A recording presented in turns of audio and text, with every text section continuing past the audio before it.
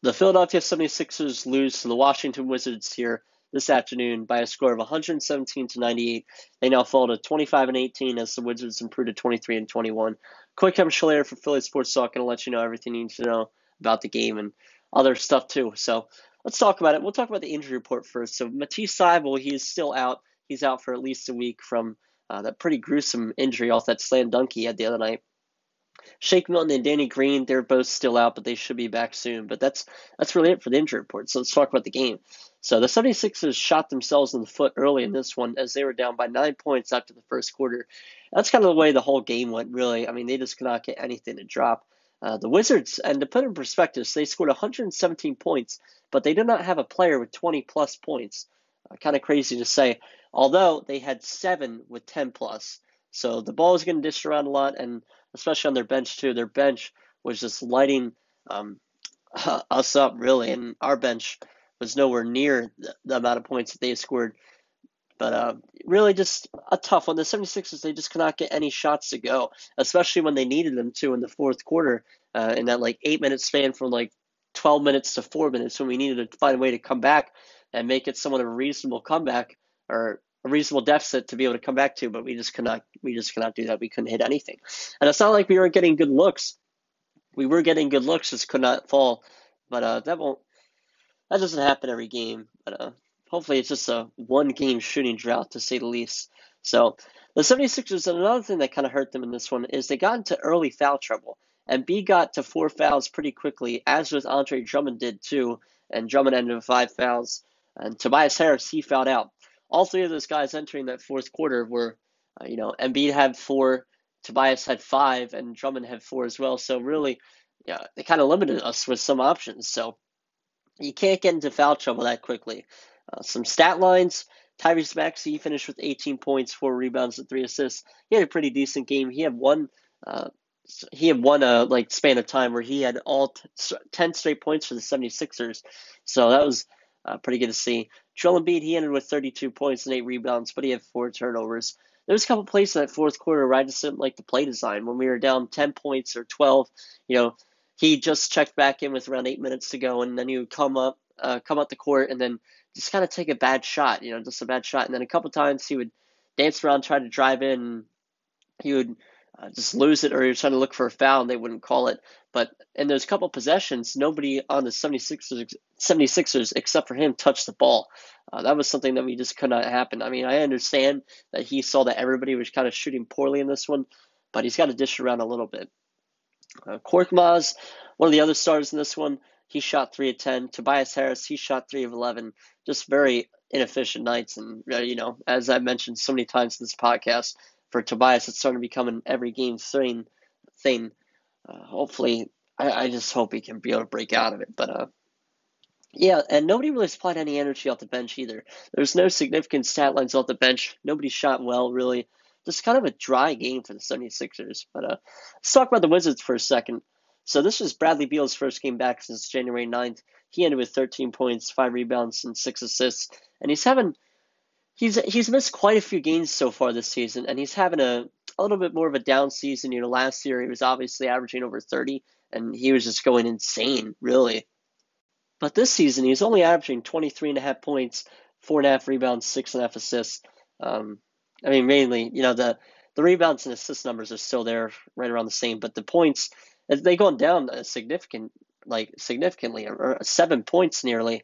But again, he's missed some time. He's had some COVID problems and an injury here and there. But he's still a potent offensive player and a must-guard guy. And sometimes a double team is needed. But yeah, he's having still a good season, all-star caliber. Kyle Kuzma, though, I'm going to talk about this guy for a second. This guy has found his way coming to Washington. Leaving Los Angeles was the best thing this guy could have done. And it was kind of weird. Los Angeles, they extended him before they traded him to a 3-year deal around $60 million, and then they just shipped him off. And I'm sure LeBron's watching right now and saying, "Wow, he's actually doing pretty good," because he's borderline maybe bench all-star. Actually, not really. It's close. You'd have to get a list out and see the guys that are ahead of him. But on the season, he's averaging 15.5 points, 9 rebounds, and 3 assists, and he's been clutch too. This is kind of the Kuzma that we never saw in Los Angeles. And in today's game, he got 15 points, 16 rebounds, and 4 blocks, or not 4 blocks, 4 assists and 3 blocks. So he was doing a little bit of everything. And he had that poster on Joel Embiid. That was quite impressive. My jaw dropped after that. I was a little shocked.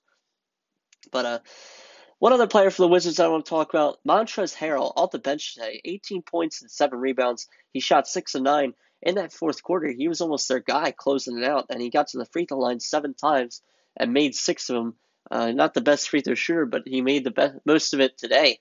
And he kind of looked a little stupid in this one. He was constantly arguing with the refs, and after a couple plays, his teammates made a nice pass, and he got an easy slam dunk, and then he went into the crowd and started trying to get them all amped up. He just did a little extra. And in fact, when on one of the end one plays, he actually got a delay of game. So a technical, and then the 76ers were able to shoot a free throw because he was just doing all his shtick. And it was kind of embarrassing to watch. I don't know. I don't like that attitude and character, really, especially for a team that's only 23 and 21. But that's all opinionated. But let's get off that topic. So some news around the Eastern Conference. So the Bucks are playing the Hawks right now. They're winning 26-17 in the second quarter. The Bucks so far this season, they're 27-18. The Hawks in a kind of shocking record. I kind of projected that they wouldn't be doing as great this year. Obviously, they made it to the Eastern Conference Finals last year. They're 17-25 so far, and they're currently out of the playoffs. So they have some work to do. In fact, they're 4.5 games out from just the play-in tournament. So they have a lot of work to do. Nobody really saw them doing this bad. Their team didn't really change at all. And that's when the Ben Simmons talk comes in handy when they need some defense. And recent news on Ben Simmons, actually, reports came out today saying that he is willing to sit the entire season. That would just be horrible for everybody. Any team that is interested in him, that would be bad for. The Sixers, it's bad for because they're missing an all-star or they're missing a player that they could get in trade. And it's bad for Simmons, too. He's just not playing basketball, and he's just losing money. So there's just a bunch of things that just don't make sense in the grand scheme of things. But, then you do you, buddy. But you're paid to play basketball. I would just get back on the court. But that's on you. So some other things going on in the East. The Celtics, they beat the Pelicans. So, they're not really close up there with the 1 seed yet, and I don't think they'll ever get there. The Hornets, they defeated the Knicks. They're not that close there either. The Nets, the 27-16 Nets, they lost to the 27-18 Cavaliers. But now the Nets are expected to miss Durant for 4 to 6 weeks as he had the MCL sprain, I believe it was. They're going to miss him, and now this is good. It's not a good injury at all. No injury is good, but you might as well capitalize off it and make up some ground. But I'm really impressed with the Cavs this year. I did not expect them to be this good. Kudos to them. And the 1 seed Bulls, they lost to the Grizzlies today. So ground could have been gained today by the 76ers, but we couldn't. The Heat, they play the Raptors tonight. The Heat they're currently the 2nd seed. With the win tonight, they'll be tied with the 1 seed with the Bulls. So the 76ers, they currently sit at the 6th seed, and they're only 2.5 games back on that 1 seed still after the loss today. So we need to find a way to get up there. We got to shift gears and get all the way up there. And in fact, all teams from seeds 1 through 5 are only separated by a game and a half. And obviously the 6th seed 76ers are only 2.5. So it's very tight right now. The 76ers upcoming game, they play the Magic at home on Wednesday at 7 o'clock. I will not have a pregame podcast out, but I will have a postgame podcast out that night or the following morning. Stay tuned on our Instagram, which is philly.sports.talk_. One more time, philly.sports.talk_. Give it a follow. We post daily debates and polls, and obviously we give you updates on newest podcasts. So thank you guys so much for listening. Go 76ers.